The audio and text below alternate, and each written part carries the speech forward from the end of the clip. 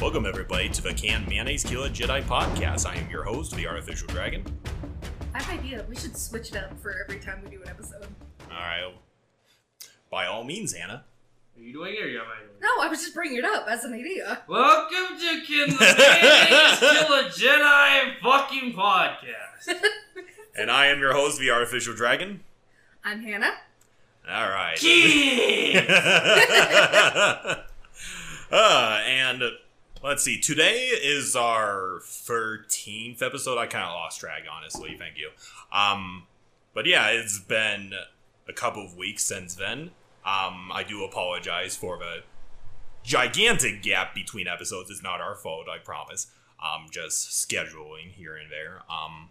But yeah, a new month has rolled around, and for all of you lovely people that want to support the Patreon, there is a new art piece in the works. And this month we have Grand Admiral Thrawn himself showing off his biceps. So hot! Yeah, any of you simps that really love to jump on the bones of a Grand Admiral, you could go ahead and support our Patreon. Do it! Just, do it. Just do it. I have no fucking idea who this guy is. Well, we'll get to that in a little bit. But anyway, if you want to get monthly art pieces of, fan service versions of your favorite characters or just anything in Star Wars in general, all you have to do is pay $10 a month. It's really affordable. Well, okay, I say that, but it's fairly affordable. So if you want to see any of that, go ahead and go to the Patreon and you support the channel and the podcast as well. We'd appreciate the support. Yeah. But yeah, I know there's a lot of people out there that are listening to the podcast format of this. I have a YouTube channel if you want to go take a look at that. Just saying. Anyway, as you guys can tell from my introduction of a Patreon art piece, we all know what today's topic is about. The handsome blue boy! You just said. And smart. It was Thrawn, who rhymes with Tron. So yeah, today's topic will be about Grand Admiral Thrawn himself. He is basically the epitome of the blue skin trope that we like to joke about in our previous episodes. Doesn't mean he's still not attractive. Mm-hmm. But anyway, just to give you, just kind of to fill you in, kid, you are fairly familiar with the Chiss race, right? Fuck no. The blue people with the red eyes. All I know about the Chiss is that they're blue. They're blue and they have red eyes. Well, I mean, so are the Pantorans. Yeah. Well, the Pantorans don't have red eyes. A lot of people in the Star Wars fan community jokingly call them as wannabe Chiss. I've heard that before. Well, anyway, so Grand Admiral Thrawn is one of the first villains introduced in the expanded universe post Return of the Jedi Star Wars. And he was invented by longtime sci-fi author, I'm sorry if I mispronounce his last name, Timothy Zahn.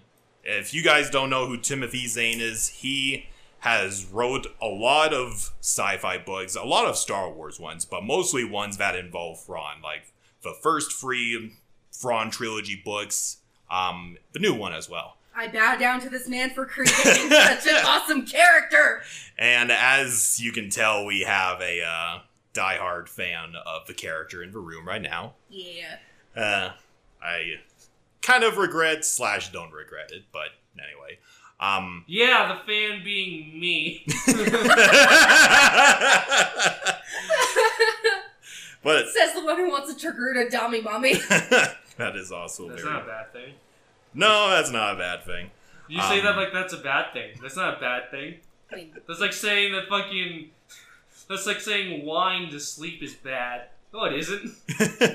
But yeah, for you guys in the chat, I'll send you guys a picture of the man in our Discord chat. I know what he looks like, I just don't know. Okay. But anyway, before I get too sidetracked, so Thrawn is basically the character that is the introduction to the Chiss race, like in the same way that Chewbacca is an introduction to the Wookiees, or what's another good example? I guess kind of Ahsoka Tano with the Togruta, but Shaak Ti already existed beforehand. and I would also think maybe Yoda. Yoda, but Yoda's raised. We don't go into that. We don't know shit about it. And of course, Jabba. Tell us your secrets, Lucas. And of course, Jabba the Hutt with, the Hutts.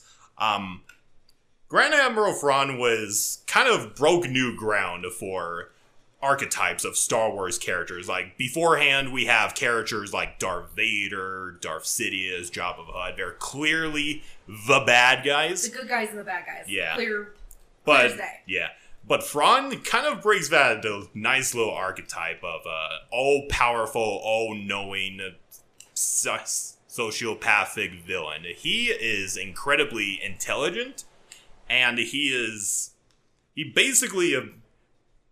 threatening because he's just so goddamn smart. He's kind of like Bane. So he's Patrick Bateman from Psycho. Kind of, yeah. American Psycho. Yeah, yeah. So he has a business card that's the color bone. Yeah. But that is one part that makes him attractive, in my opinion. Yeah. The dude is so fucking smart. Yeah. Who wouldn't? What person would not be attracted to that? Gay, lesbian, whatever. Psychopath? Not psychopath, She's but talking about the smart smart. villains. Yeah, blue Patrick Bateman. Literally blue Patrick Bateman. I'd let him hit it. Yeah. But yeah, obviously Thrawn takes a lot of inspiration from real-life characters like Erwin Rommel, who led the tank company during World War II for the Nazis in Africa, Robert E. Lee, Hannibal Barca, Alexander the Great, and Sherlock Holmes. A lot of people say he's Thrawn anyway, is the Sung Shun of Star Wars, but a lot of people say he's more accurately the Sherlock Holmes, an evil villainous Sherlock Holmes. Yes. Yeah. But he's is so fucking smart. Yeah. But yeah, Thrawn isn't one of my personal favorite villains, but after doing a lot of his research, I have a lot more appreciation for him now than I did back in the day. If there's one bad thing I could say about Thrawn is that he's too overrated, if that makes any sense. In the same way Maul or Darth Sidious are overrated. Hey man, blue Patrick Bateman, I'm all ears. Yeah. But I think he's a pretty cool villain. He's not as flashy as characters like, say, Cad Bane or Darth Sidious. That made me flashy. Well, he's got a cowboy get-up. Come on, man. He's a fucking boomer. Well, technically, so is Thrawn. Yes, but Thrawn looks less boomer. Therefore, he's more sexy. Therefore, I like him more. Automatically, even though I don't know him. So you agree with me? He's sexy. He's sexy, but he's evil.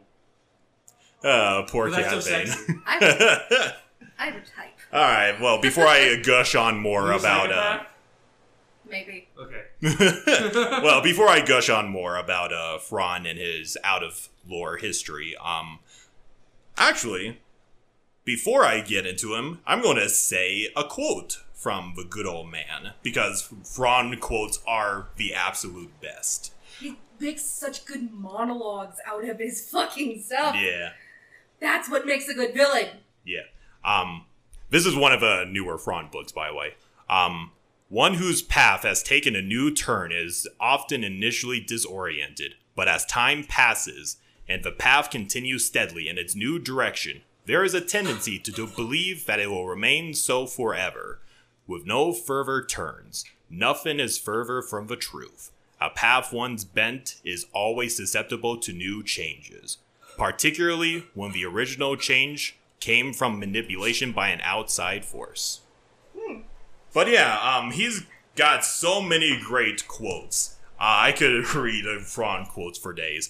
But just to lay a couple of ground rules, I will be specifically talking about the Legends version of Thrawn, because he's now in canon as well. He's so popular that he got reintroduced into canon via the Rebels TV show. They aren't different per se, it's just that their stories are different. Like, we don't know what's up with Thrawn right now. Apparently he's going to be the main antagonist of the Ahsoka TV show because she's specifically looking for Thrawn and all that. We shall see. Yeah. It makes me excited to watch it. Yeah. But yeah, I will be talking about the Legends version of Thrawn because that's the one that we're all familiar with as the new canon, still being made. Either way, they keep him the same, and that's the best part about it. Yeah. So looking up some more images. So they want people say either Benedict Cumberbatch should be. Yeah. He would be a perfect fit. Some people say Robert Downey Jr. for some reason. I don't think so. Yeah. Benedict Cumberbatch, because he has played Sherlock Holmes, would be perfect. Yeah. I could see that, yeah. And he has that I don't... Yeah, he has the face for it. He just kind of has the look. Yeah, but he also has that deep, buttery voice. Yeah. That Thrawn has. He's got that Dracula sort of voice of a new canon. But not as, like, scratchy. I know. Also, his theme song, it has an opera in it. Of course it does. Fucking badass. He's such an artsy motherfucker. Yeah. The dude worships art. But anyway, let me get back to the main meat of this episode. Usually I'm simping. Today is Hannah's simp episode. So hey, it evens things out, kid. Yes, it does. I'm the resident to simp. prove Hannah is a racist once again. she is into a space Nazi. Would that even count as racism, though? Dating a space Nazi? Yes! Simpin'. Well, he's not that much of a Nazi, but I'll just get into his story. I am into evil MILFs, therefore I am evil. So. Yes, you were into... We're on paragraph. Yes. Anyway, before we get sidetracked anymore. So, Grand Admiral Thrawn was a Chiss that was born on his home world of Sheila, which is basically a planet in the middle of the unknown regions, out in the middle of buttfuck nowhere. And it's the Munz Park of space.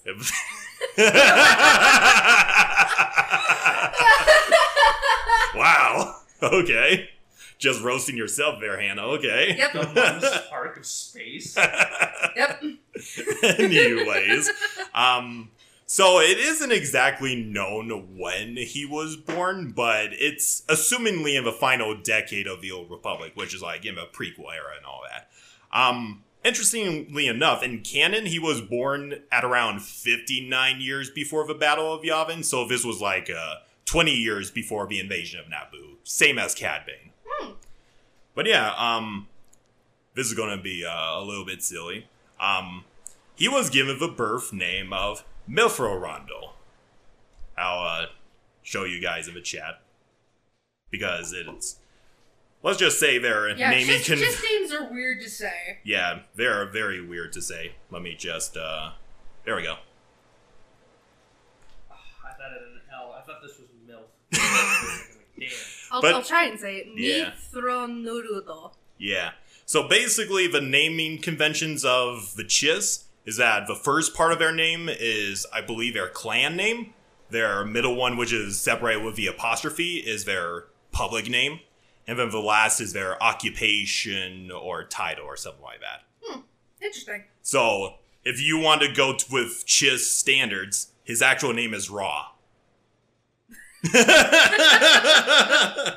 Hey, Ra, what's up? He punched you in the face. He would insert it raw. Knew that was coming. Yes.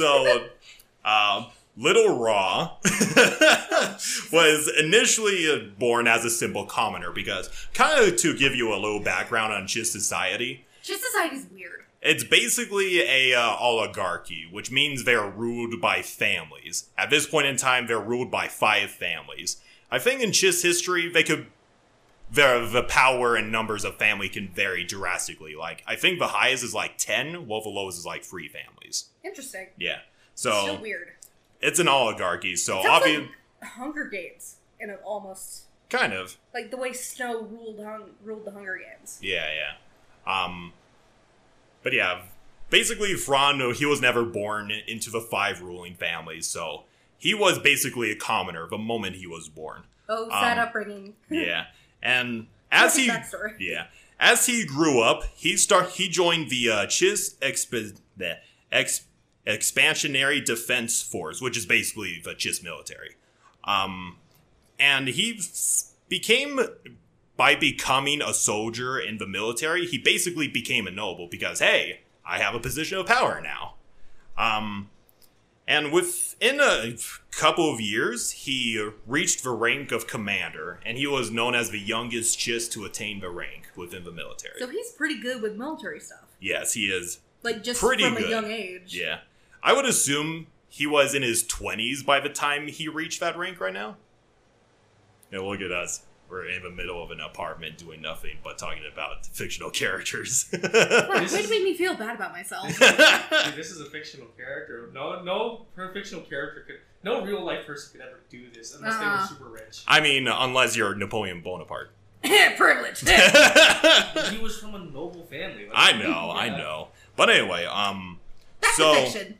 So his first ever interactions with the wider galaxy occurred relatively 29 years before the Battle of Yavin. So this is like 2 years after the invasion of Naboo, by the way. Okay.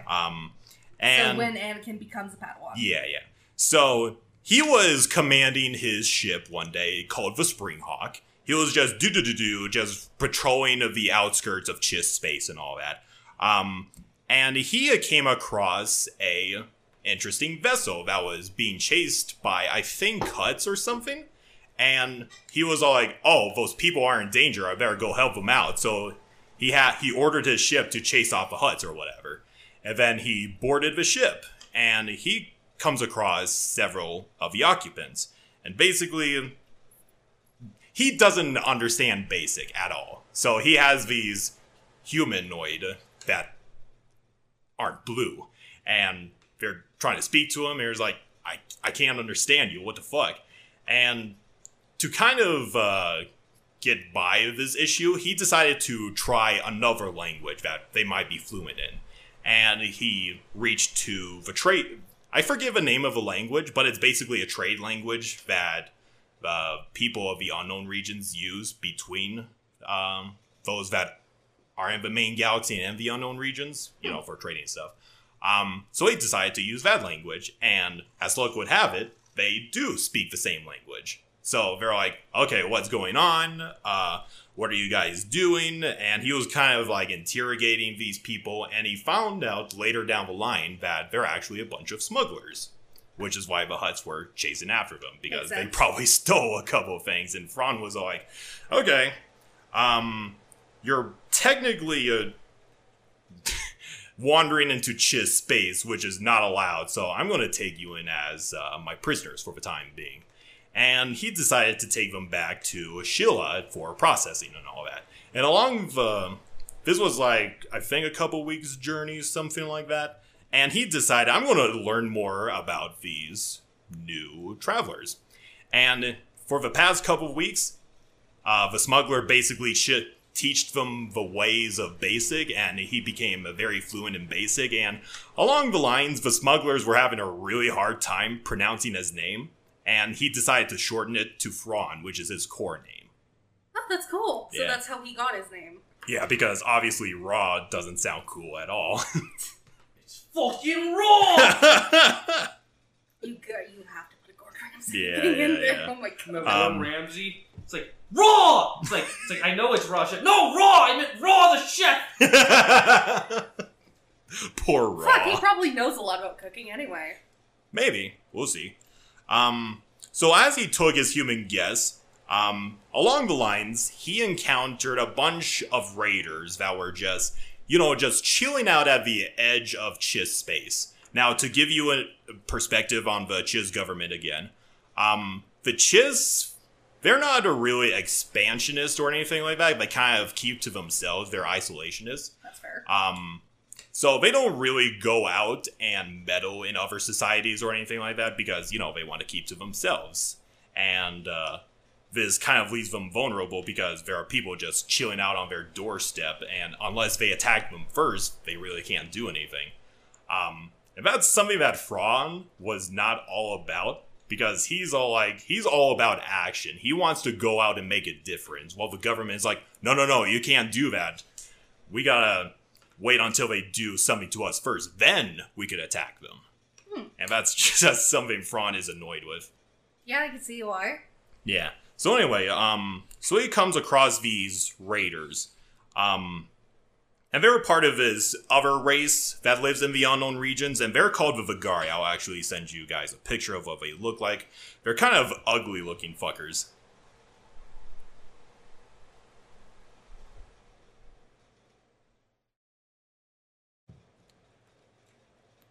Just give it a second.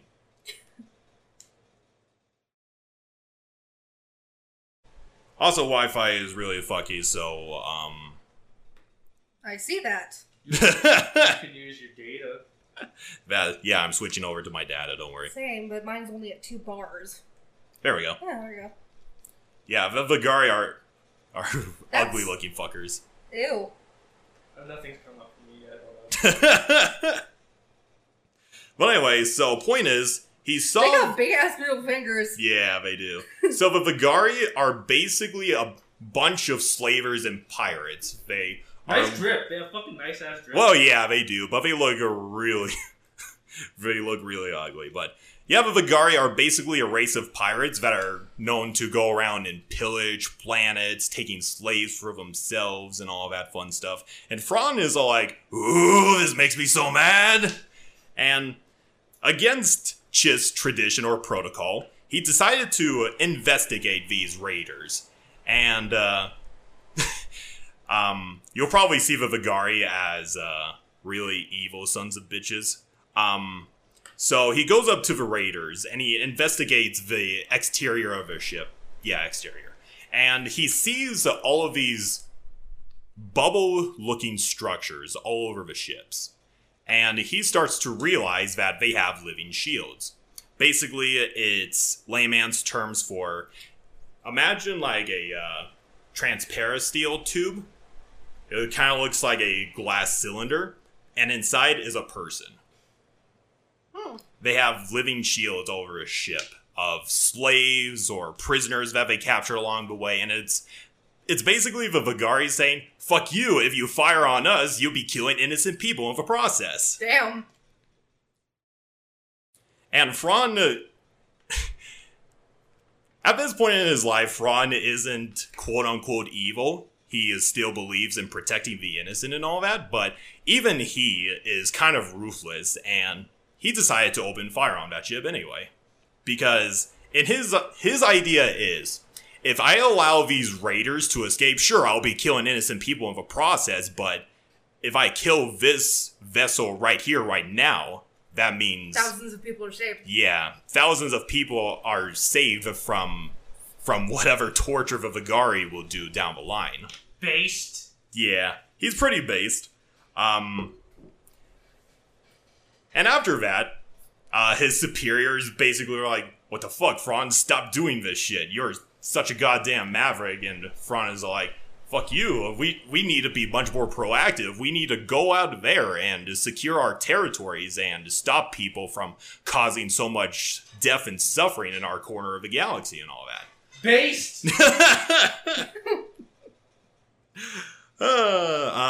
And the Chiss, as I mentioned, are isolationists.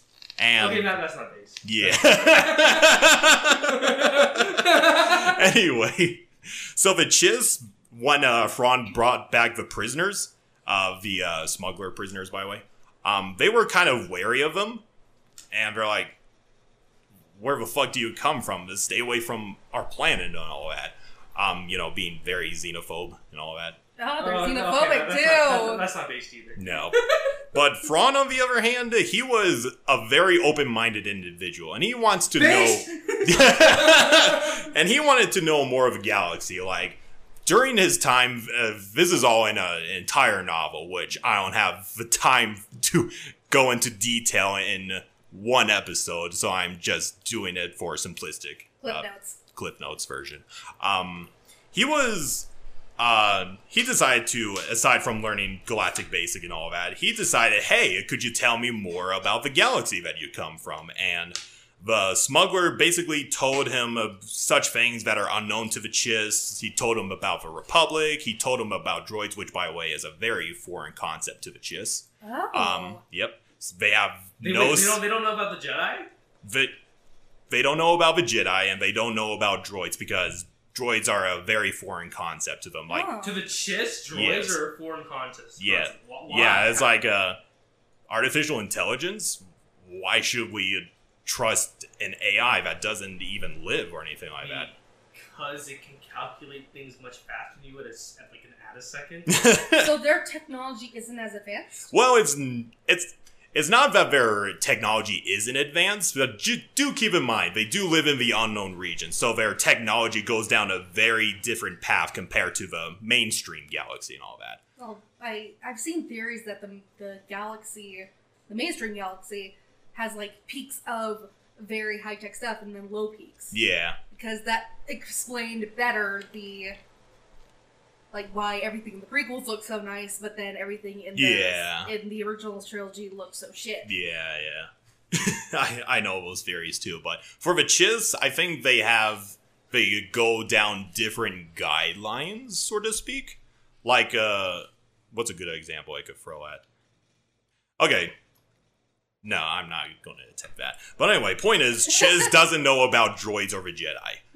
So anyway, so several days goes by, and word of the scout ships under his command have detected this unknown fleet exiting out of hyperspace right near Chiss space. And Thrawn was all like, that's sus.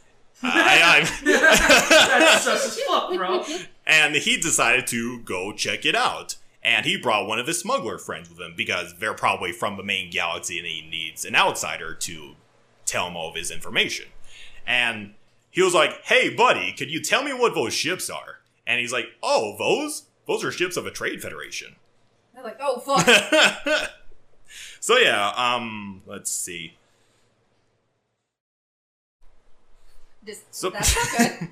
So yeah, basically, Thrawn comes across this fleet of 2 Lucrehulks, which are the donut ships, by the way, and several other smaller support craft just chilling out in right dangerously close to Chiss space. And he's all like, what the hell is going on? Are they planning to attack Sheila? Are they here for some other purpose?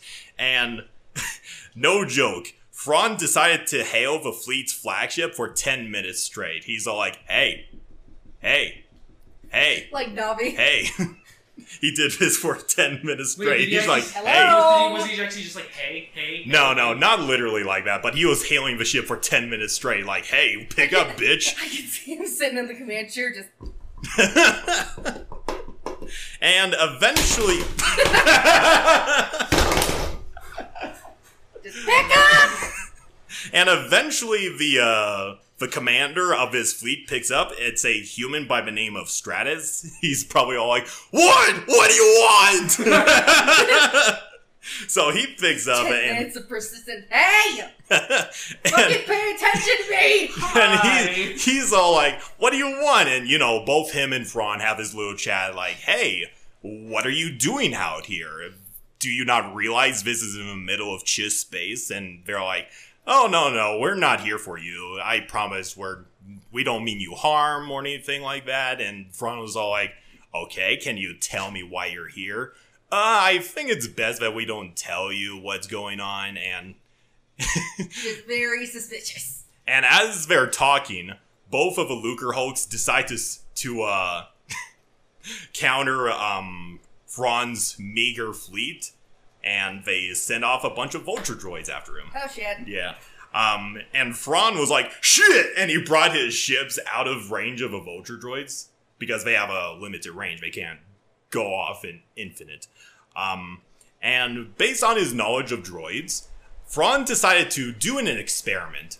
By the way, Thrawn has only 3 corvettes against, an entire armada of Trade Federation ships. That's not good. Yeah. So he commanded He is very outnumbered. He is very outnumbered, but you'll be impressed by his tactics later. So basically what he did is he commanded one of his corvettes to kind of go up at the very edge of the operational range of the vulture droids, kind of like prodding it again and again, kind of to see what the vulture droids would do. They the vulture droids would stay idle the moment the corvette goes into their range. They're like, grr. Oh, so just testing the range. They're just testing the range, but... But yeah, by the way, I gotta give huge preps for Eckhart's letter. If you don't know, he's a very good YouTuber, and he does a lot of visualizations of ship battles and all that. I gotta hand it to him for visualizing the for his little standoff, because it really helped me a lot with my research. So let me see. Of course, Star Wars fans would do that. So basically, what Thrawn did is he's prodding the zone of the vulture droids and having the same ship retreat over and over again. It wasn't only to see the extent of a limited range of a vulture droids, but as a way to discover and decrypt the signal that the droids are getting from their control ship. Because they're doing the exact same movement over and over again. Like, they are heavily encrypted, but even heavily encrypted signals could be decrypted if you get the signal patterns over and over again. So after he decrypts the signals, he orders his fleet to move closer and within the operational range of the vultures, but the commanders of the control ships were shocked to see that the vulture droids weren't attacking them, and Thrawn basically commanded them to fly in the void of space right past them. So basically he's like, do, and the vulture droids are just flying away. That's funny.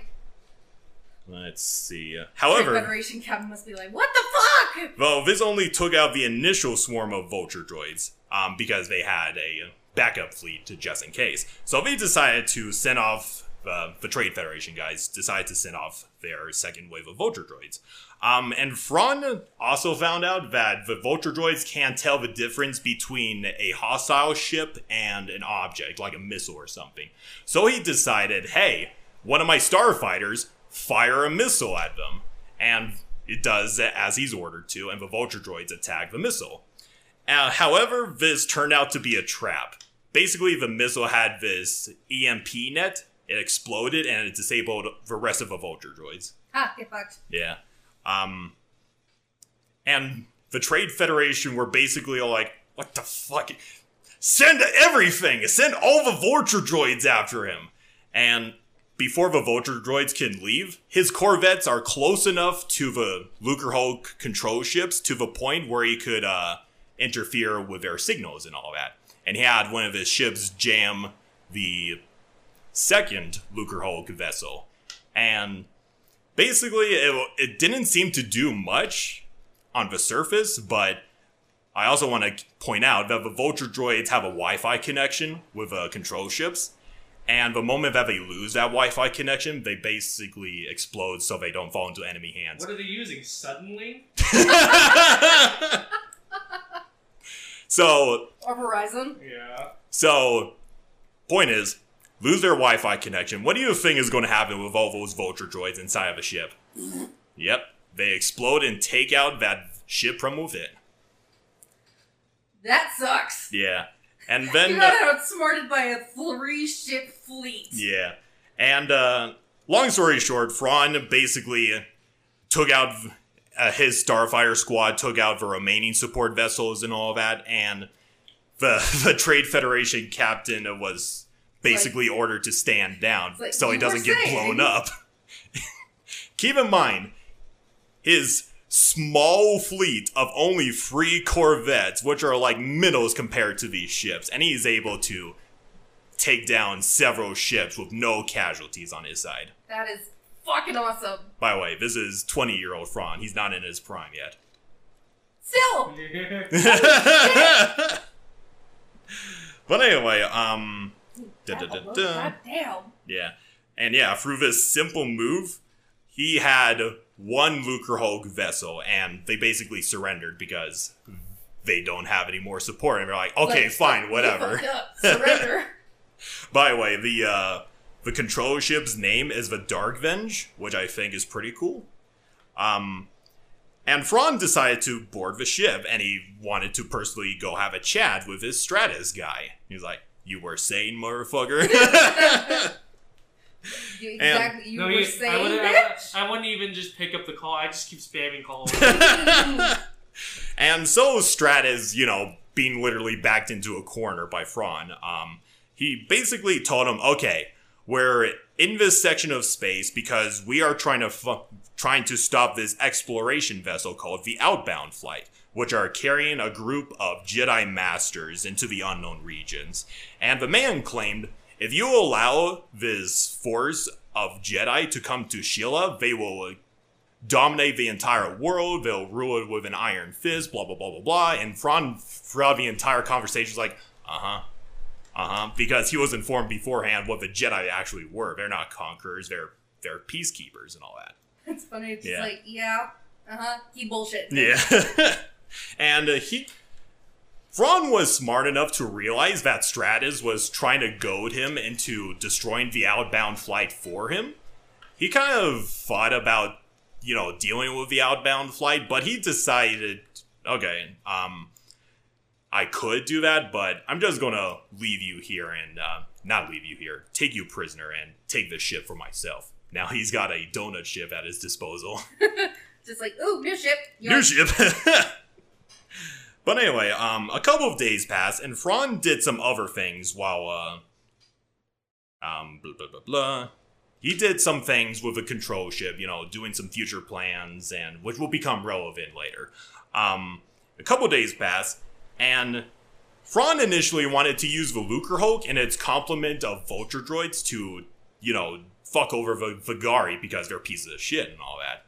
And with his ship, they're officially not his ships, so the thing is wide open for abuse and all that. But anyway, he wanted to get this plan in motion and probably find a way why they wanted to stop this outbound flight vessel. And he goes up to Stratis again, and he's basically all like, okay, I do have plans in motion to do my own thing, but if you want me to stop the outbound flight, you will tell me the fucking truth, or I will have to send you back where you came from. Basically, he's telling him, tell me the fucking truth, or shut up, bitch. And at that point, Stratis decided he had no other option but to reveal everything to Thrawn. Turns out, Stratis was actually named Kinman Durrana, and he is the personal advisor of Palpatine himself. Oh, fuck. And he revealed that he knew about a group of entities that lie within the fringes of the unknown regions, which are called the Outbound. Not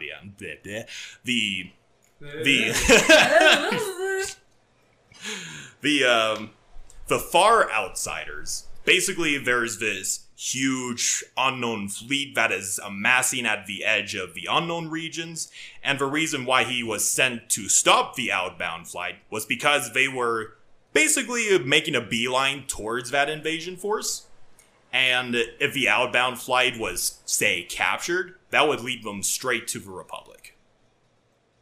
God damn. Yeah. And the conman actually got Thrawn into contact with Palpatine himself, so this was their first proper introduction. Holy shit! Yeah, it's really, really tense and really cool. And Palpatine's all like, "Wow, a battle of wits." Literally, it's a battle of wits. And Palpatine was all like, "Wow, Thrawn, my advisor has told me of you single-handedly taking down a larger fleet with a meager 3 corvettes. You must be a really good strategist." And, he's kissing his ass. He's kissing his ass, and, Palpatine kissing ass? Yeah, kissing ass. The Palpatine Thrawn, ship confirmed. Oh, God. Yeah. Ew! Who would ship Palpatine with anybody? Do it! Do it! And, as Palpatine was telling him the relevant information and all that, Thrawn, even though it doesn't immediately concern him, with the invasion force going directly to the Republic, it also threatened his people because they're the first in line before these invaders go directly to the Republic. So he decided, okay, yeah, I'll go ahead and stop the outbound flight because it also threatens my rays as much as it does to your Republic right now. And he basically agreed to work with with Palpatine and his advisor to stop the outbound flight. So basically, they just chill out in this section of space for, I say, a couple of days or weeks. Just chilling there, planning and all that. And eventually the outbound flight does arrive. By the way, I gotta show you this ship. It is fucking huge. Just to give you an idea, it has like, I think 5, let me count that, 1, 2, 3, 4, 5, 6 ships around it with a little colony ship in the center. Oh. Cool. Yeah. By the way, this ship, this ship is led by this Jedi Master called, Jairus C'baoth. I'll send you a picture of him too. He's basically Palpatine if he joined the Jedi Order. You'll see in a little bit. Huh. Yeah. He's kind of a decrepit old man. He looks like God. Kind of. Loading. But anyway, He looks like Gandalf God. Gandalf God. Is he? Jesus? That's God. Yeah, no, that's no. Jesus? That's God. That's literally Jehovah right there. Take off one eye and he's Odin. Yeah. Well, anyway, the Now, Thor, have you cleaned your fucking room? Yeah. Clean your room for. God? And, so, the outbound flight comes out of hyperspace, and... Oh my god, Obi-Wan Kenobi's Jesus! So, the outbound flight arrives, and obviously Conman, being the advisor of Palpatine, had every intention to destroy the vessel, and he's like, Thrawn, we need to open fire on that shit now before it does anything else. But Thrawn, he's not a bloodthirsty psychopath like everybody else. He's all like, no, I want to resolve this peacefully. I want to see if... This is before he was evil. Yeah. And keep in mind, the outbound flight has like somewhere around 50,000 people on it. Holy fuck. So yeah, there's a lot at stake here if you just open fire on that ship. So he decided to try and hail the ship once every 5 minutes for half an hour straight. Just, come on. Wake up. And eventually the Jairus C'baoth answered the call, and he's like, What do you want? And after their initial conversation, they decided to parlay with each other. So Thrawn goes onto the outbound flight, and he personally talks with the Jedi Master, and basically Thrawn tells him everything. He tells him that they're going straight into a shitstorm, that Palpatine is behind everything, that he's working with Palpatine. He does everything he can to try and convince the Jedi Master to turn the fuck back. And how does he respond to this, you may ask? Fuck off. He basically said, piss off. God damn. And Thrawn was all like, okay, I'll go back to my ship and I'll give you time to reconsider. I'll give you 30 minutes, then I'll be forced to open fire on you. Like, okay, you're gonna fuck around and find out. Yep. And little did Thrawn know, I want you to keep in mind, Jairus C'baoth is, to put it mildly, a little bit crazy. And no fucking shit. He's a little bit crazy. And there were actually a couple of there were actually a couple of crewmates that didn't like the way he was handling things on the outbound flight. You know, kind of his little mutiny thing going on. But of course, they can't do anything because he's a god tier Force user. He probably just mind tricks all of them. So Thrawn goes back to his ship and he just chills out for something to happen and all that, just to give him time. And at around this time, something bad happens. A fleet of Vegari ships exit out of hyperspace. Oh shit. And they see these two ships, and they see this colony ship, and they're like, ooh, colonists to plunder, yeah! And basically, the Vegari go to intercept the outbound flight because, you know, it's slaves and all that.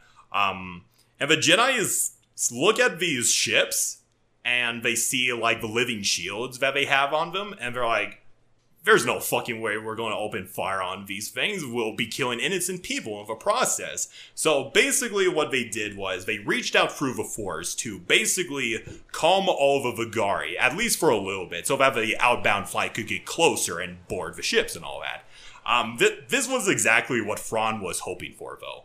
And at this moment, while the outbound flight of the Vigari were distracted, he activated a signal which spurred a hidden fleet of vulture droids, and they opened fire on the Vigari ship while making sure to not fire on the slave shields and all that. That's smart. Yeah. And basically, so in his initial conversation with Palpatine basically gave him a couple of hints of how to deal with Jedi, and one of the hints that he gave was the Jedi use the Force a lot, and a massive amount of death can disorient their senses because, you know, they're witnessing a shitload of death right in front of them. So, armed with that knowledge, Thrawn basically had the Vulture droids open fire on the Vigari ships, and with all that death, basically that was enough to distract the Jedi crew, and he decided to open fire on the outbound flight, only disabling its turrets and all of that, and its shield generators. Basically, he has disarmed the outbound flight and probably going to annihilate the entire Vigari fleet in the process. And he contacts the outbound flight again, and he's like, please, I am begging you. Them, turn the fuck around. He's all like, I fucking beg you. I could have killed you anytime I wanted to, but I didn't. Either A, surrender to us, or B, go back to the Republic and never come back. Please. Damn. Yeah, Thrawn is doing absolutely everything he can to make sure he doesn't kill any innocent people. Well, he's fucking over the Vigari, but who gives a shit about them? Yeah. However, Jarrus, I want you to guess what happens next. He doesn't listen. It's off.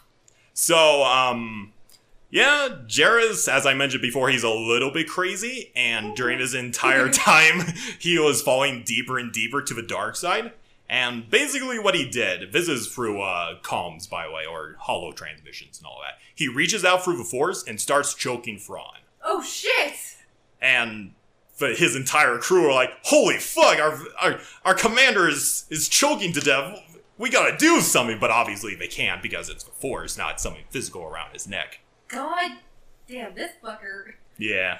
And Kinman, the advisor dude to Palpatine, basically did one thing that he could think of. He switched the signals of the Vulture droids that were currently attacking the Vigari ships and had them attack the outbound flight itself. Oh no! So the Vulture droids opened fire on the outbound flight, and on top of that, they released radiation bombs to ensure that everybody on the ship fucking died. Oh shit. And as obviously Jar Sabalov died in the process, and Thrawn had his neck not being choked. However, in the process, the outbound flight was radioactive. Most of its ships have been destroyed to fuck, and almost the entirety of a 50,000 crew was killed. And let it float off into unknown space. Fuck that. And Thrawn was not happy. He was not happy. Because he obviously wanted to settle things peacefully. He was quite angry because, and as well as killing that many innocent people, the Vulture droids basically are letting the remaining Vigari ships go. Like, most of them have been destroyed and the rest are wounded, but at least they could go back and lick their wounds and raid innocent people another day. So he was quite unhappy about that. He was hoping to kill all of the Vigari in one single blow, but they lived to fight another day. And Thrawn was like, ugh, son of a bitch. Okay. At least we have the innocent slaves that we could rescue from the Vigari ships. So by the way, he personally led the rescue mission to give the remaining slaves and send them back to their homeworlds that they were taken from. Cool. So he's a pretty cool guy. At least now. Yeah, at least for now. Let's see.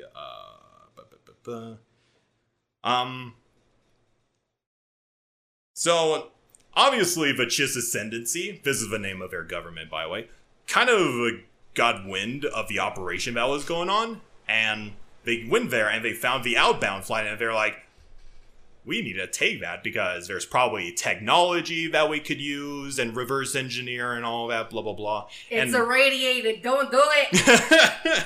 They don't give a shit. And Thrawn was basically all like, if I allow these people, my people, to take the outbound flight and its vast amounts of knowledge, technology, all of this stuff, that would basically make this one family more powerful than the others, kind of destabilizing the balance of power in the Chiss Ascendancy. And Thrawn didn't want that, so he kind of distracted the families for the time being, and his brother went to the outbound flight. Yes, he has a brother, by the way. Went to the outbound flight, and he kind of found out that the center ship had 50 survivors on it that escaped the radiation. And he decided to guide these people to another planet in the unknown regions where the Chiss can't get them. Ah, interesting. And that was the last time Thrawn ever saw his brother. Oh, damn. Yeah. I think he died when he was helping out the colonists on this world that they crash landed on. But yeah, he never saw his brother after that. Well, that's depressing. Yeah. And then after that, he kind of parted ways with the Konmendai and the smuggler dude. And the smuggler dude kind of has his own adventures. He kind of has his run-in with Master Yoda and a couple of other things, which I will discuss in its whole other episode. But Konmen is all like, dude, you are a really good commander, and I see that your government doesn't really like you that much. Maybe in the future, you would like to join the government that me and my master are planning to build? And Thrawn was like, I'll consider it. It's just, hey, you want to join our group? Yeah. Maybe. And as you can see, Thrawn isn't exactly down with the way his government is. He's not down with the sickness. He's not down with the sickness. But yeah. Yeah, Thrawn obviously feels very restricted as the way he is in the Chiss Ascendancy. Like, no, you can't do that, but I want to kill those pirates over there. They're killing innocent people and taking their families as their slaves. Sucks for them, I suppose. He wants to get more involved. Yeah. You could understand Thrawn's frustrations and why he would want to join the Empire. Yeah. Because, let's admit, autocracies are fucking evil sometimes. Yes. But one thing we can admit, they get shit done. Fair. Yeah. It's not like with most democracies where it's like, hey, I want to do this thing, and the entire Senate has to vote if they want you to do this, and they're like, eh. Basically, nothing gets done. Yeah. And as we've seen in the Clone Wars, the Galactic Senate, there's... Okay. So there's... The Galactic Senate didn't agree on a lot of stuff. No. No, it did not. There's this quote that I think represents the Galactic Senate in a nutshell. It takes years for the Senate to decide anything. Yeah. And that's obviously something that Thrawn isn't down with right off the bat. Like, yeah, autocracies are kind of evil, but all you have to do is just, hey, can I do this thing? Sure, go for it. And that's something that Thrawn is down with doing. Down with the sickness. Again. So eventually, Thrawn was exiled by his people after going against their will way too often. I don't think he cared. Yeah, he's like, goodbye, bitch. So he was exiled to this planet in the Outer Rim or something like that. Eventually, the Empire found out about him, but not knowingly finding him. They were basically chasing this unrelated smuggler that happened to go upon this world that he was marooned on. And there was his occupation force of stormtroopers, so it's an entire thing which I don't have time to explain. Basically, he infiltrated the camp of stormtroopers, disguised as one of them, and using nothing but a simple slingshot and some berries, he basically had the local wildlife trample all the stormtroopers underfoot with just throwing this berry underneath their armor. That's smart. God damn. Yeah. he basically... I actually like this guy. He's pretty funny. He's pretty cool. He's pretty cool. He's based. He's not gay. He's not a beta. Facts. And it got so bad that the fleet overhead were basically like, all of our dudes are getting killed by this mysterious person. Let's blow this planet into oblivion. And the commanding officer was like, no, we can't do that because we need that smuggler alive. And I think they eventually found the smuggler and Thrawn only because he allowed himself to get captured. And the commanding officer was basically like, wow, you did some really impressive things with basically a slingshot and some berries. You want to join our military? You want to join our military? And he's like, fuck yeah. Want to join the military? Fuck yeah. Yeah, and for an alien to join the military of a homocentralist faction, it's pretty goddamn impressive that they would even consider recruiting him. Yep. Yeah. But that's how good he is. Yeah. Eventually, Thrawn quickly rose through the ranks to the point that he even became a teacher at a local Imperial Academy. He was basically the professor teaching all of these young humans. And how old is he at this time? Around 30 or 40 years old. So this is how you detonate a terrorist. And yeah, I want to point out that obviously Thrawn isn't exactly a patriot of the Empire because he obviously loves learning the culture, the art, and history of alien races. He's only with the Empire because it allows him more freedom to secure protection for his people in the unknown regions and all that.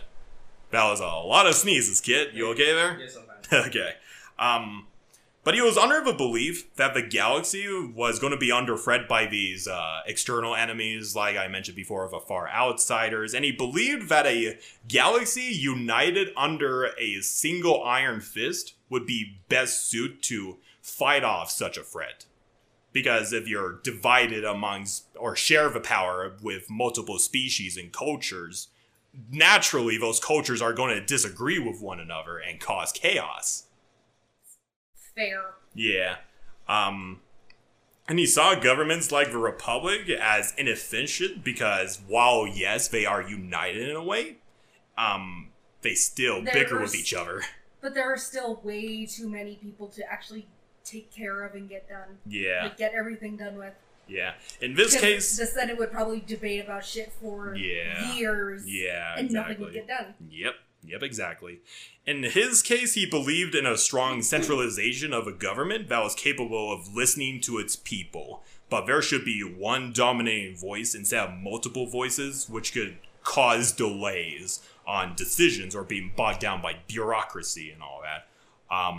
That being said, as I mentioned before, he loves diversity, and he loves anything art-related. The biggest Thrawn fan is now me.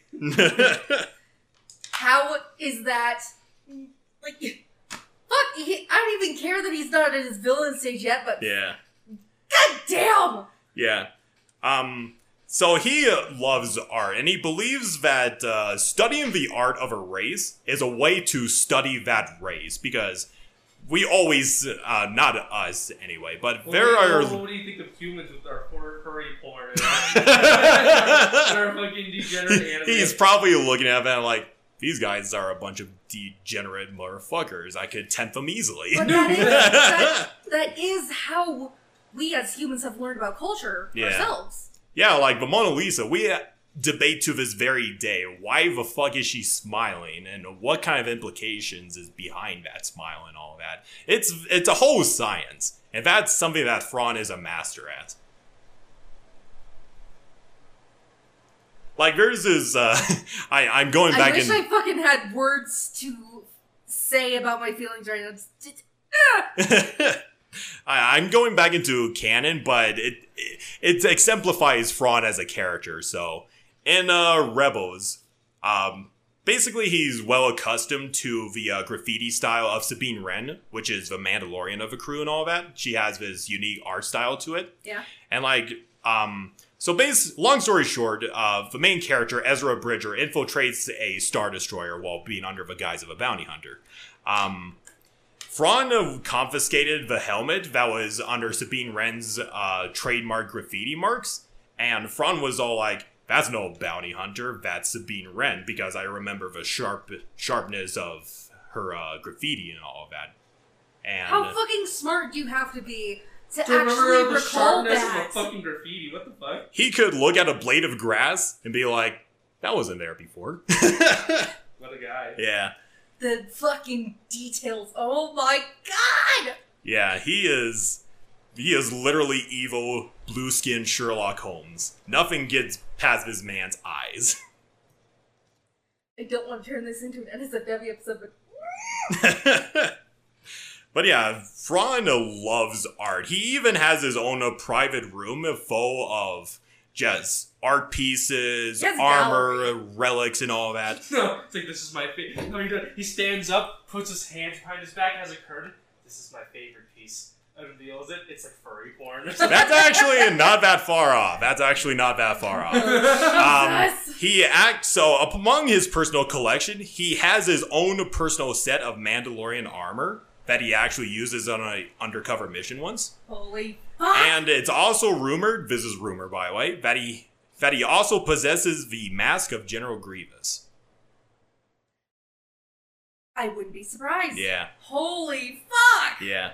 And this is also another cool thing about Thrawn. Okay, cool. This is another cool thing about Thrawn. Like, as we know from the movies, a lot of Imperial commanders are very snobby, think that they're better than everybody else, and, you know, just British assholes, basically. British. They're British- assholes. I mean, they have a British accent. They're like, huh. Like But- Tarkin. Like, Yeah. Tarkin was an asshole. Yeah, Thrawn is kind of unique among Imperial commanders, whereas most Imperial commanders are like, fire all cannons at this small ship, they won't be able to stand up to our might. Sir, is that a good idea? We're going into an asteroid. Don't you dare question my authority, ensign. Go to the brig with you. Instead, Thrawn is basically all like, open a fire on that ship over there. Sir, are you sure that's a good idea? Well, if you have other ideas, I'm willing to listen. He is legitimately caring, and as smart of a man as Thrawn is, even he is aware that he can't think of everything, and he listens to the input of his subordinates and all that. How can you not be attracted to that? And Holy fucking shit! and he legitimately cares about his own men. Like, you know how like Darth Vader would choke the fuck out of everybody if they fail him once? Yeah. Thrawn isn't all about that, because that's wasting troops. That's wasting your good commanding officers. Like, if they... Thrawn would only choke in bed. Christ. At one... There's one point where there was a smuggler who wanted to give him information, but a lot of shit got blown up in the process, and Thrawn outright got angry at him because he caused the death of 5 stormtroopers. He was all like, But still, that's It's- soldiers that we need. yeah, he was all like, just give me one good fucking reason why I shouldn't execute you right here and now. He was that angry. And even when he rose up through the ranks, he even backtalked Palpatine a couple of times. like Palpatine would be like, okay, go and kill these rebels over here with your smaller force. And Thrawn's like, are you fucking crazy? No way am I gonna do that. I need a larger force to take that. And he would get away with it. So even Palpatine respected him a bit. Yeah. Even though, you know, Palpatine doesn't respect anybody. When fucking Palpatine, the guy who would electrocute you, He would electrocute you for a cookie. he would electrocute you for the smallest things. He was all like, okay, Thrawn, okay. He would be able to backtalk him and nothing would fucking happen to him. Yeah. Thrawn is the kind of guy who emphasizes creativity amongst his crews. A good example that I could remember off the top of my head in my research. So Thrawn was going after Luke Skywalker, who's in his little X-Wing vessel. And he ordered his crew to use the tractor beam to catch his ass. But obviously Luke Skywalker got away. And he's all like, what the hell happened out there? Why did Luke Skywalker get away? And the guy who was operating the tractor beam was like, I tried this certain maneuver by locking into his metallic signature, blah, blah, blah. And Thrawn was all like, I mean, any other officer, I would have just executed you on the spot for failing. But the thing that you attempted to do was brilliant. It was nobody else, not even the best tractor beam enthusiasts could do that, but you were able to accomplish it, albeit for a little bit, but you did good out there, and I'm promoting you. See, if you impress him, you get promoted. Whereas on the other hand, so in a previous occasion, he tried to go after Luke Skywalker again, obviously escaped, and he goes to the operator of a tractor beam and is like, what the fuck happened out there? And he's like, it's not my fault, it's my trainer. He didn't teach me how to undergo this course. And Thrawn was all like, do you know the difference between an error and a mistake? An error, basically he's all like, an error becomes a mistake unless corrected, and you are obviously a mistake, and he had the guy executed on the spot. Because he was obviously saying, it's not my fault, it's his! Yeah, pointing the finger. Yeah. So, obviously, Thrawn is still ruthless, but compared to a lot of other Imperial commanders, he's actually quite awesome.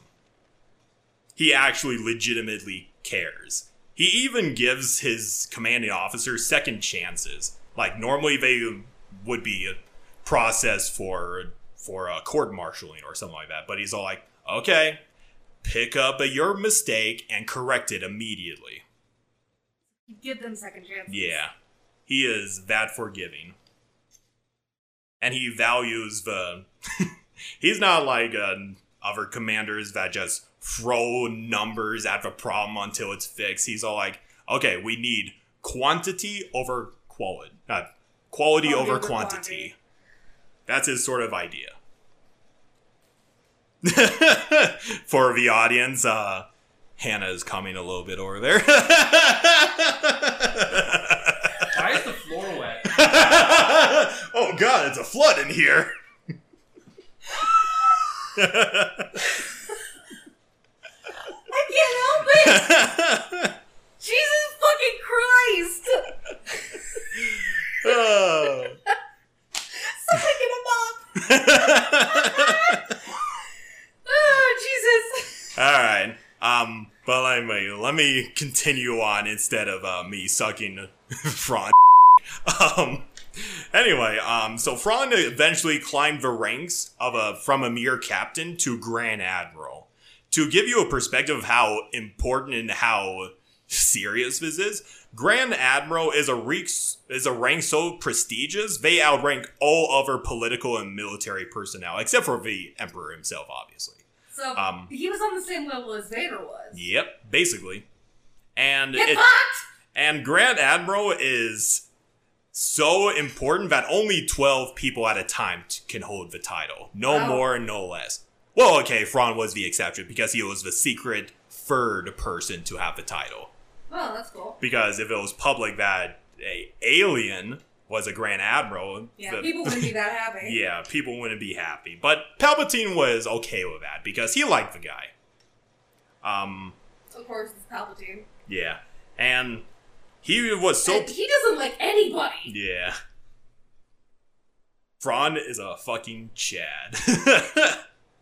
He is a literal Chad. I hope you're not being bored with Thrawn right now, kid. No, it's fine. Okay. But so Thrawn was so trusted by Palpatine that he allowed him to create basically an offshoot empire called the Empire of the Hand. Basically, it's an organization where Thrawn is leading Imperial forces to secure the unknown regions and combat all the threats that threaten both his people and the Empire. That's so cool. Yeah. So, yeah, he was just in the middle of the unknown regions, just doing his own business. Then one day he came back and he's like, what do you mean the Emperor is dead? What do you mean Vader is dead? What the fuck happened to our Empire? Oh shit! So he goes out on this, like, he goes out for space milk and just, like, comes back and everything's on fire. Yeah. It's that meme of a community where he's coming back with pizza. What the fuck happened? Exactly. What the fuck? So, yeah, if you were wondering where he was in the Battle of Endor, that's where he was. That's fair. So basically, he came back to an empire that was shattered into multiple factions with their own independent warlord just ruling their own separate part of the galaxy. And Thrawn was like, what the fuck, dudes? He's like, I need to get this empire back in order. And so basically what he did is he got onto his own personal shuttle and he left his forces into the unknown regions, because if he brought all of his forces back, that leaves them vulnerable to God knows what. Yeah, the New Republic would be like, what the fuck? Yeah. So basically what happened, he gets into his personal shuttle, goes back into the known regions of space, sends out an encrypted signal to a nearby Star Destroyer. The Star Destroyer is the Chimera. You're probably familiar with it. Yep. He gets picked up by the Star Destroyer. He meets up with the captain of the ship, a man named Galliard Pelion. He's the guy who's right next to Thrawn in his pimp chair.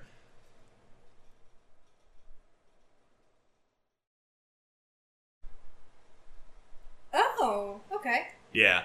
Kind of going off track, but Pelion is actually pretty cool. He was a former member of the Republic military, and there's this novel where he works alongside Captain Rex and Ahsoka Tano for a little while, and he actually legitimately sees the clones as people, not just disposable organic droids or whatever. He sees them as legitimate people. Thrawn or Galleon? Galleon. Ah, cool. Pelion, yeah. Or Pelion. Yeah. And at this point, he's like in his 50s, by the way. And after this point, he actually becomes the de facto leader of the Imperial Remnant. And he's so badass. Like, in his 80s, he almost got killed by an assassination attempt, and they had to put his ass into a Bacta tank, but he was still commanding his fleet from the Bacta tank. He is fucking awesome. Who? The Galliard Pelion, the mustache dude right next to Thrawn. Wow. Can I see? Hang on. Finding it. God damn it.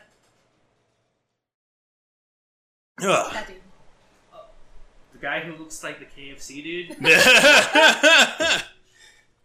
But yeah, Does not look like Colonel Sanders. Colonel, Looks like younger Colonel Sanders had sex with Hitler. Colonel Sanders Pelion. Colonel Sittler. Sittler. So basically what Thrawn did, he was like, okay, Pelion, the Chimera is now my flagship, and you are my second in command. And Pelion was all like, yes, sir, Admiral Thrawn, sir. Whatever you say, sir. Spoiler for the book. Yeah. God damn you. So yeah, this is spoilers for the book from this point onwards, by the way. Oh well, I'll still read it. Yeah. So the Chimera is now Thrawn's personal flagship in the known region of space. By the way, one of the first things that Thrawn did is he went to Pelion's personal luxury entertainment suite and basically transformed it into a private command room, just in case the main bridge of his ship got destroyed. That's funny. It's like, okay, yeah, this is yours, mine now. It's like he goes to this guy's entertainment room where he has all of his collectibles of Pokemon or whatever. He's like, this is mine now. And so despite returning and he basically got proclaimed as the supreme commander of all Imperial forces in the Empire. Obviously, it's kind of more of a title than an actual rank because, all the Imperial forces are doing their own thing. So, obviously, he returned to a galaxy where the Rebellion is now the Empire and the Empire of a Rebellion.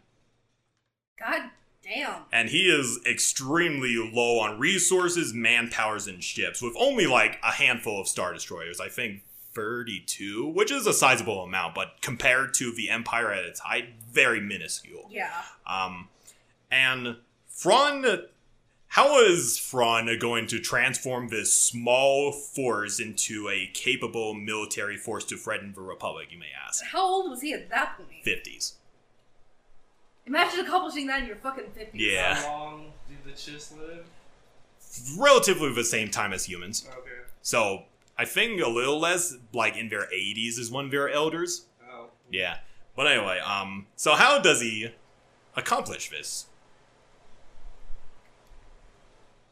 Charisma. A Snickers.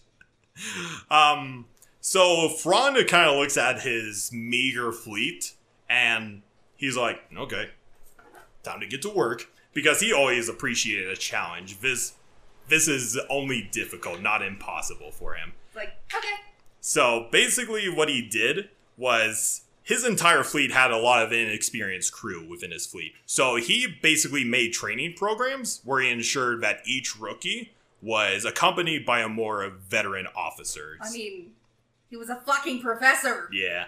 He knows his shit! And basically he runs them through several training drills, and he basically trained all of his crews, his troopers, to perfection to ensure that all of them are experienced in some way. Not all of... There's no greenhorns on this ship. Exactly. No fucking newbies here. By the time Thrawn began his campaign against the New Republic, his crew were so well trained that they did difficult maneuvers like microjumps, which is basically when you do hyperspace to a nearby world and allow the gravity of that planet to suck you out of hyperspace. Oh, that's cool. Yeah, they basically were so well trained that it was basically routine to them. Like, okay. It's like the equivalent of casually doing an aileron roll 100 times in a row. That's cool. Yeah. Let's see. While he was able to properly train his forces, he still has a meager number compared to the entirety of the New Republic. So he needs to find a way to bolster his troops and all that. To gain that edge, he needed to find one of Palpatine's secret storehouses, which contained two important items. The first... Okay. Spice? A hologram? The first is schematics... A Palpatine clone? The first is schematics for an advanced cloaking device. This will come into play later. And the second... What's Spice? It's obviously good. No, that would be Death Sticks, kid. Or ketamine for Yoda. And anyway, and the second important item that he needs were at least 20,000 Sparty cloning chambers. Holy fucking shit! So the latter was obviously to bolster his forces with more troops, and unlike the Kaminoan cloning methods, the Sparty chambers would be able to make a fully grown clone within a couple of weeks rather than years. Nice. Yeah.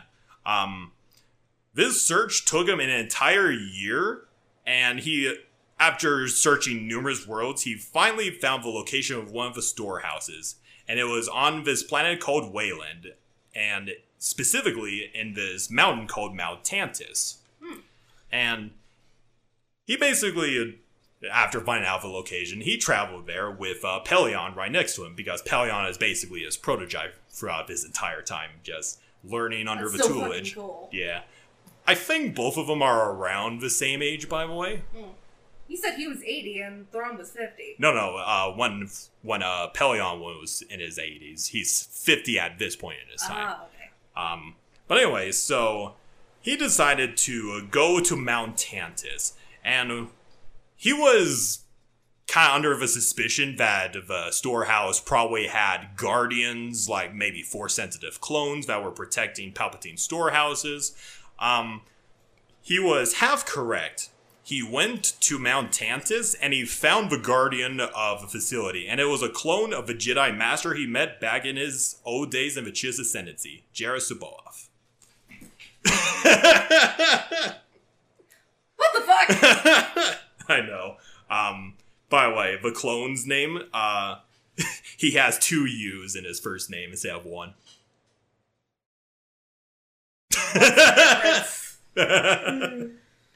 But, obviously, the Jedi Master, clone Jedi Master, was clearly insane. And he's like, fuck you, Thrawn, I'm gonna kill your ass. And he decided to shoot Force Lightning at the Chiss. But the Chiss... How did Palpatine get his body? That is a very good question. He probably scavenged it from the wreckage or whatever. Only Palpatine could. Yeah. So... Thrawn was prepared for this, and he brought with him a special creature. They're called the Yosel Miri. Yes, these are Force-sensitive creatures, kid. Are you sending a picture? Yeah. This is what they look like. They're basically reptile, monkey-looking things. That's God again. Yeah, the God. God! I don't know why. Just deleting that real quickly. Can't see shit. Give it a second. That's just God. There we go. That's literally just God again. Oh. That's the Yosel Miri. Force-using lizards. Yep. Like, they look like horny toads. They look like bananas. Kinda. It looks like, picture a frog, a lizard, and a horny toad. Yeah. I'm just gonna grab that shit, just peel it. So basically, what's so special about the Yosel Miri is that they're creatures that have evolved to create a force-repelling bubble around themselves. So basically, the Force doesn't work in their presence. It just doesn't work. He had that knowledge. Yes. And this is, this is Thrawn. He's just holding one of these things like it's a little cat. Like Dr. Evil holding Mr. Bagels. Yeah, I just sent you a picture. Just, nope. Just, you think that's a good idea? Oh my god. And obviously C'baoth was pretty shocked. It was like, what the hell is that? And Thrawn was all like, oh, I could tell you many secrets, old man. If you pledge your loyalty to me, then you could continue whatever the fuck you're doing. He was like, okay, fine. Because I think Thrawn basically told him that Luke Skywalker's a thing, and Jura C'baoth is like, ooh, I need to know more about that guy. But it's his own side story, so not really relevant. So basically, he now has the entirety of Mount Tantiss at his disposal, and the 20,000 Sparty chambers at his disposal. So he recruited one of his best stormtrooper bodyguards, and he created a lot of clones of that guy. And he had to bypass one very important obstacle that C'baoth was the victim of. There's such a thing as clone madness, which is basically each clone that is created through these chambers just go insane. Oh, that sucks. Yeah, and Thrawn wanted to find a way to bypass that. And he found that through the Yosel Miri. Because there's this theory that the Force kind of impacts the clone troopers in such a way that they go insane. But, the Yosel Miri have this Force projecting bubble. So he was able to bypass that problem with these little monkey lizard things. And he now has 20,000 non-insane clones under his disposal. What a champ. So over time, he would lead raids against the Republic, and even placed a bounty on the capture of Luke Skywalker himself. And he even gained more allies along the way, most predominantly the Yugori. I will send you a picture of these guys. They're basically, they're like 4 foot tall reptilian looking fuckers. Sorry, texting. But yeah, the Yugori are basically reptilian assassins that work for the Empire because Darth Vader at some point in his life visited their homeworld, which was under economical collapse. And the Nagori basically killed his own personal contingent of stormtrooper bodyguards, and he was so impressed, he's all like, I could save your world if you work for me as assassins. And the Yugori were, well, obviously their savior saved their entire planet, so of course they're going to swore loyalty to Vader. And they became death commandos for high-ranking Imperial officers, including Thrawn. Nice. Yeah, so he got those guys as bodyguards. Let's see. And he also gained his own personal bodyguard with his Nagori named Rook. He's always by Thrawn's side at all times. You may not see him, but in reality, he's just hiding in the shadows, just being his little bodyguard. Oh, interesting. Yeah. And let's see, he even added another lost fleet to his own called the Katana Fleet. So he's amassing all of these large resources along the way. And this is taking him like an entire year to do. But still. Yeah. Someone at that age, at that low resource, getting all of that fucking power under the nose of the New Republic. I just imagine this is like a field trip for Thrawn. He's all like, I'm just going to do my own business in the unknown regions. Okay, time to go back to the Empire. Well, time to put things back in order. Yep. Just another day in the office for me. Through his efforts, his campaign against the New Republic was going swimmingly, despite multiple setbacks here and there. And isn't that all while Leia's trying to establish the New Republic? Yeah. And she's pregnant? Yep, she's pregnant with 2 children, I believe. Imagine going through that while you're pregnant and trying to start up a new government. Yeah, and through all these campaigns, his forces are starting to creep closer and closer to the core worlds. And Thrawn set his eyes on the capital of the galaxy itself, Coruscant. Of course he did. Yeah, and he launched his assault against the capital. He basically led a very meager force of like 6 Star Destroyers and a couple of other vessels. And the New Republic's home guard was basically prepared for this siege. They assumed to be a siege, but they outnumber Thrawn's fleet like 1,000,000 to 1, basically. But a siege wasn't what Thrawn was doing. He had something else in mind. When he was close to Coruscant, he ordered his Star Destroyers to unleash asteroids, which were equipped with a cloaking device I mentioned earlier. Oh, cool. Yeah. So he launched all of those asteroids and got the fuck out of Dodge. Just, okay, do that. Bye! Now, let me ask you, why would Thrawn unleash a couple of meager little asteroids against the capital of the Republic? Well, how many was it? Or was it just a few, or was it a lot? For all intents and purposes, a lot. We can fuck up the electronics. It's a whole... The planet is a city. Mm-hmm. Take out power plants, you fuck over the entire planet. How about you, Kit? I have no clue. Okay, so this is a very big brain move by Thrawn. So they're all equipped with a cloaking device, right? Mm-hmm. And let's see. So basically, he unleashed these asteroids, and the Republic noticed this. They're like, "Fuck, we need to activate the planetary shield," so they activate it.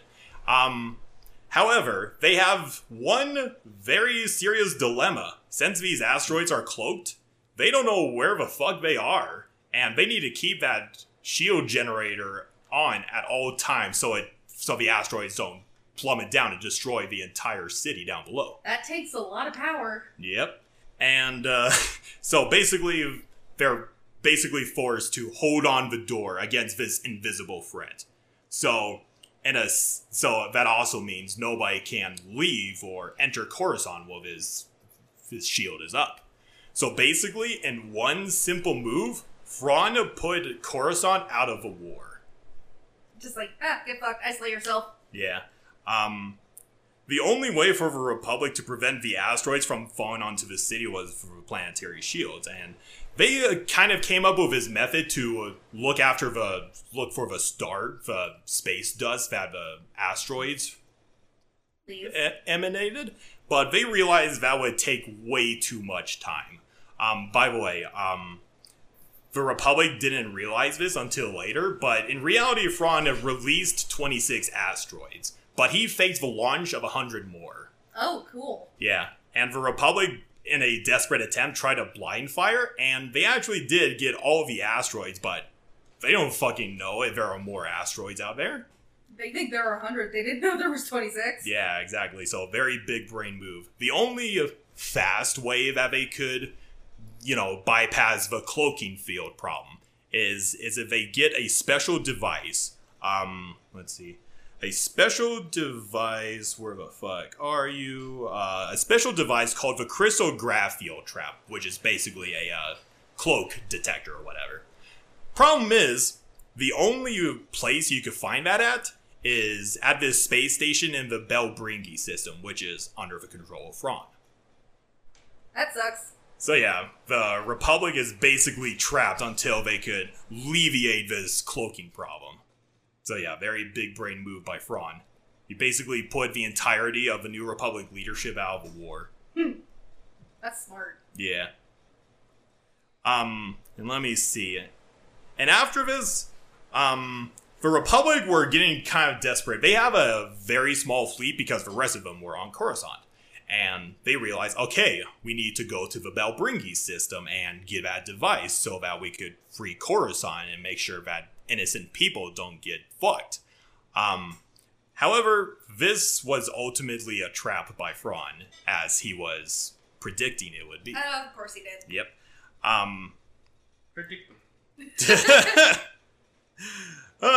So the rest of the Republic fleet set a course to the Belbringi system, and the moment they exited out of hyperspace, they came out way too early. They see the space station, and they see a couple of unique-looking Star Destroyers. These are called interdictor Star Destroyers. They have these little spheres all over their hull. Okay. Basically, their purpose is they project an interdictor field, which is basically layman's terms of you can't escape into hyperspace, bitch. Get fucked, you're trapped here. You're trapped here with us. And this fleet was, by the way, the fleet was commanded by Admiral Akbar. And he's... Snack bar. He's all like, it's a trap! Of course he did. And at that moment, the entirety of Thrawn's fleet came out of hyperspace. And the Battle of Belbringi began. What's up, bitch? Yeah. While both forces gave it their all, it was very clear that Thrawn was winning. Because he has his entire fleet of 32 Star Destroyers and 100 other supporting ships and all that. Not to mention the thousands of TIE fighters that he has. And the Republic, I believe they have like... They probably don't have a lot. They have like 14 ships against 23 Star Destroyers. That sucks. Yeah. Yeah, they're getting fucked pretty hard. And Thrawn was so convinced that he was going to win that Pellaeon basically gave him the idea of, hey, maybe we should allow some of the ships to retreat back and tell the Republic of the story of their defeat and all that. And Thrawn was all like, that's actually a pretty good idea, but I want to make sure Admiral Akbar retreats back. Because if he goes back, he's basically humiliated in the eyes of the Republic, and he'll probably get demoted along the way. Smart. Yeah. Very smart. Demoralize your forces even further. Demoralize the enemy. Take them while they're down. Unexpectedly, though, the Republic found an ally within this organization called the Smugglers Alliance, which is as kind of self-explanatory. And they decided to join the fight against the Empire, and this caught the Empire woefully off guard, to the point where Thrawn was forced to divide his forces, one to engage the fleet, and the other to protect the space station and all that, to make sure that they don't board it and all that. Pellaeon was basically sweating at this point, but Thrawn was calm. He knew that the fight was far from over, and probably given enough time, he could probably curb stomp both forces.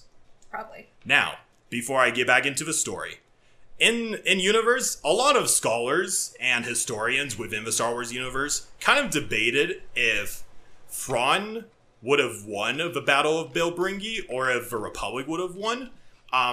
Funny enough, Akbar swore to his dying day that he could have beaten Thrawn. But they were outnumbered. Yeah.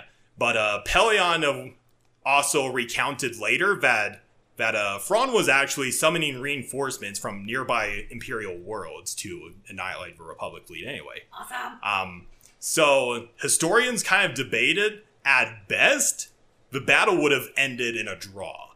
Or at worst, Thrawn would have curb stomped the entirety of a Republic fleet, and the entire galaxy would be under the thumb of Grand Admiral Thrawn. So, how does Thrawn fuck up? Of course he fucks up.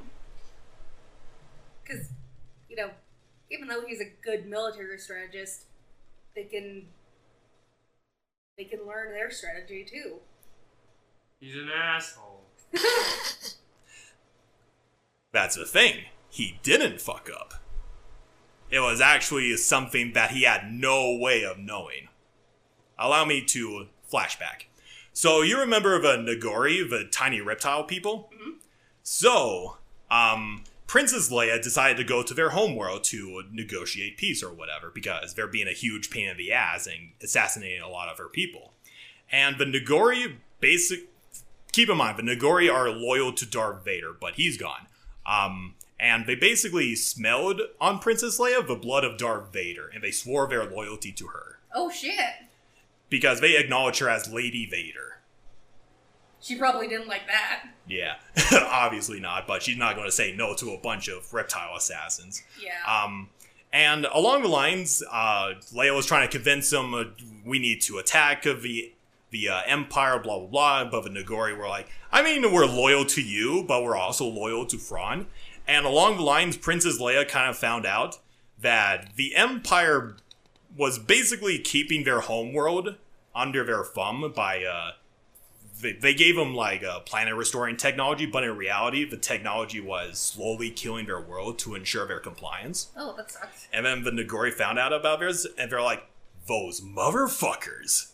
And that's when they swore their full allegiance to Leia. And remember Thrawn's bodyguard Rook? Yeah. Eventually, during the battle, they got reports that the Nagori basically betrayed the Empire. And Rook was like, I'm going to avenge my people. And he goes up to Thrawn, knocks him in the throat, and then with a singular swift motion, impales him through the chest. Jesus. So Thrawn dies in Legends. Yes. Okay. Goodbye. Once again, Thrawn couldn't stop it because he had no way of knowing such a thing. Didn't know he was into pegging. God damn. So the only reason Thrawn lost was due to things outside of his control. He died to getting pegged. Gay. Even in his last words, eventually the stormtroopers found out about Rook and killed his ass. But in his dying moments, Thrawn was all like, but it was so artistically done. And then he died. Appreciating art until his last breath. Yep. He was all like, my hoe. Good job. Good job. And with Thrawn dead, the command of a fleet was placed on Captain Pellaeon himself. And even though Pellaeon is not a dumb man, but he is no Thrawn. Did he surrender? No. And there's a pretty good chance that he could have won against the Republic, but not without insane losses on his side. So he did the only logical thing he could do and got the fuck out of Dodge. Of course he did. And the old JoJo family technique. Run away! So yeah, within like a year, Thrawn had the entirety of the Republic on its knees, and the only reason he lost was due to things outside of his control. He is fucking badass. Who would not be attracted to that? I ain't gay. Okay, if Thrawn was female. Now we're talking. Now we're That's some talking. MILF titties right there. Now, after this, while Thrawn did indeed perish, he did leave his mark on galactic history. No very fucking shit obviously, he did. Yeah. To the point where there were several copycats that impersonated Thrawn to sow fear in the Republic. And even that was enough to make the Republic collectively shit themselves. Like, oh shit, Thrawn's still alive? Holy shit! Yeah, because no one knew he died. Also, I must point out, he did have a contingency plan in case Of he course he did did. die. He's Batman too. Yeah.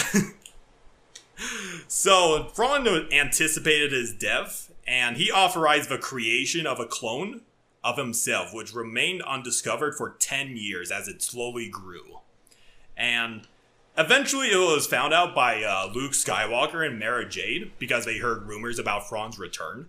And they were all like, okay, we need to kill this clone before it emerges out of its gestation chamber. And they were kind of also debating, like, well, I mean, yes, it's a clone of Thrawn, but it's not the Thrawn. It's what not if it's the Thrawn. Yeah, what if it's a completely different personality and individual? Like, as we've seen with the clones, each one of them are not Jango Fett. They have their own individual personalities. So they're kind of debating, I mean, should we kill it? It probably wouldn't serve as a threat against us. But they were ultimately forced to destroy the chamber with the clone Thrawn in it. No. Yeah. So that was truly when Thrawn died.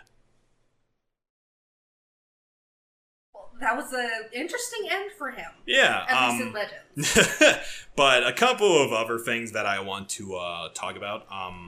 So let's see. Many years down the line, Thrawn is such a tactical genius that many years down the line. Oh yeah, by the way, before I go into Thrawn, so the Nagori warriors, they're so fun.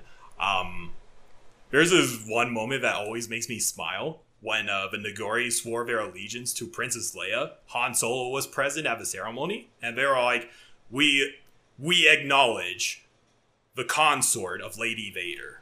And Han was like, consort? It always makes me giggle that Han Solo was called a consort. I mean, technically he is, because Leia's a princess. Yeah.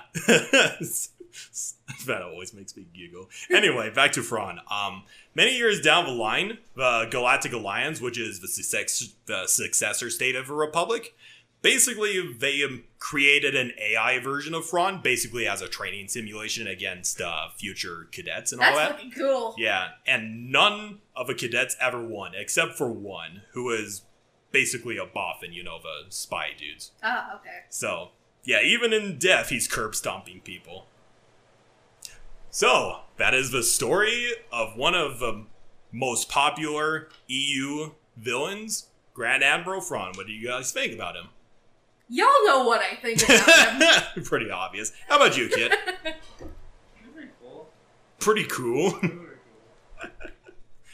By the way, I think I wish I discussed this earlier, but 6 out of 10 could have had more MILF titties.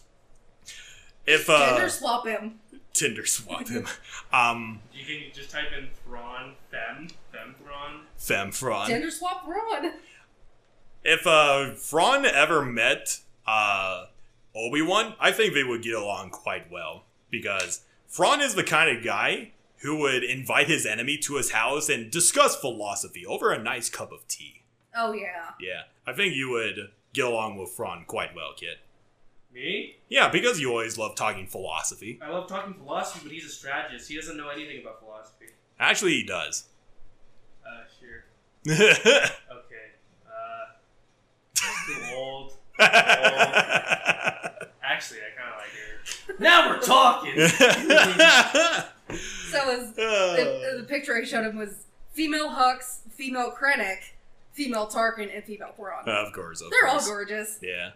Oh, man. But yeah, Thrawn isn't exactly one of my personal favorite villains, but much like Maul and Grievous, I appreciate him for the type of character that he is. And he also pays new ground for, instead of unlimited power kind of villains, he's more of a big brain kind of villain. Do you have a leak in the house? Yeah. But anyway, so that's our episode of Can Mayonnaise Kill a Jedi? Or in this case, how hard can Hannah come to Thrawn?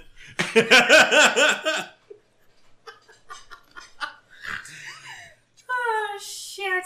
Alright. You guys want to know what the next episode is going to be about? It's definitely not going to be canon, Thrawn. How about you, Kit? I don't know. MILFs. Please make it be MILFs. Well, not quite MILFs, but not quite very either. Anyway. Hut bitches? Hut bitch. Hut bitches. We already did an episode about the huts. We did an episode about the hut bitches. But the only hut bitch that we saw you repel to discuss against. Yes. But I mean like anime hut bitches. Oh, God. You know, that's another Patreon idea we should probably try out. Anime MILF hut bitches? Yeah. God damn. Anyway, so it's my turn. Hut bitches near you. It's like an ad on fucking Star Wars Pornhub or something. Jesus. So, Here's the NSFW part. Yeah. It's been Hannah's round of episodes. Now it is my turn. And for my first return, we will be talking about the good boys of the galaxy, the Verpine. Oh, right. Yeah. The bugs. The good boy insect people. They're such good boys. And my race. Isaac So Persona's race. I am Nice. not being biased at all. I mean, we already talked about This is Microsoft's super race. biased. But anyway, I hope you guys enjoyed this episode on Grand Admiral Thrawn, one of the most popular EU villains in all of Star Wars. So popular he got reintroduced into canon, but whatever. But I hope you guys are having a wonderful day, and you guys have any closing statements? Give him a bop. Well, anyway, until next time, bye-bye!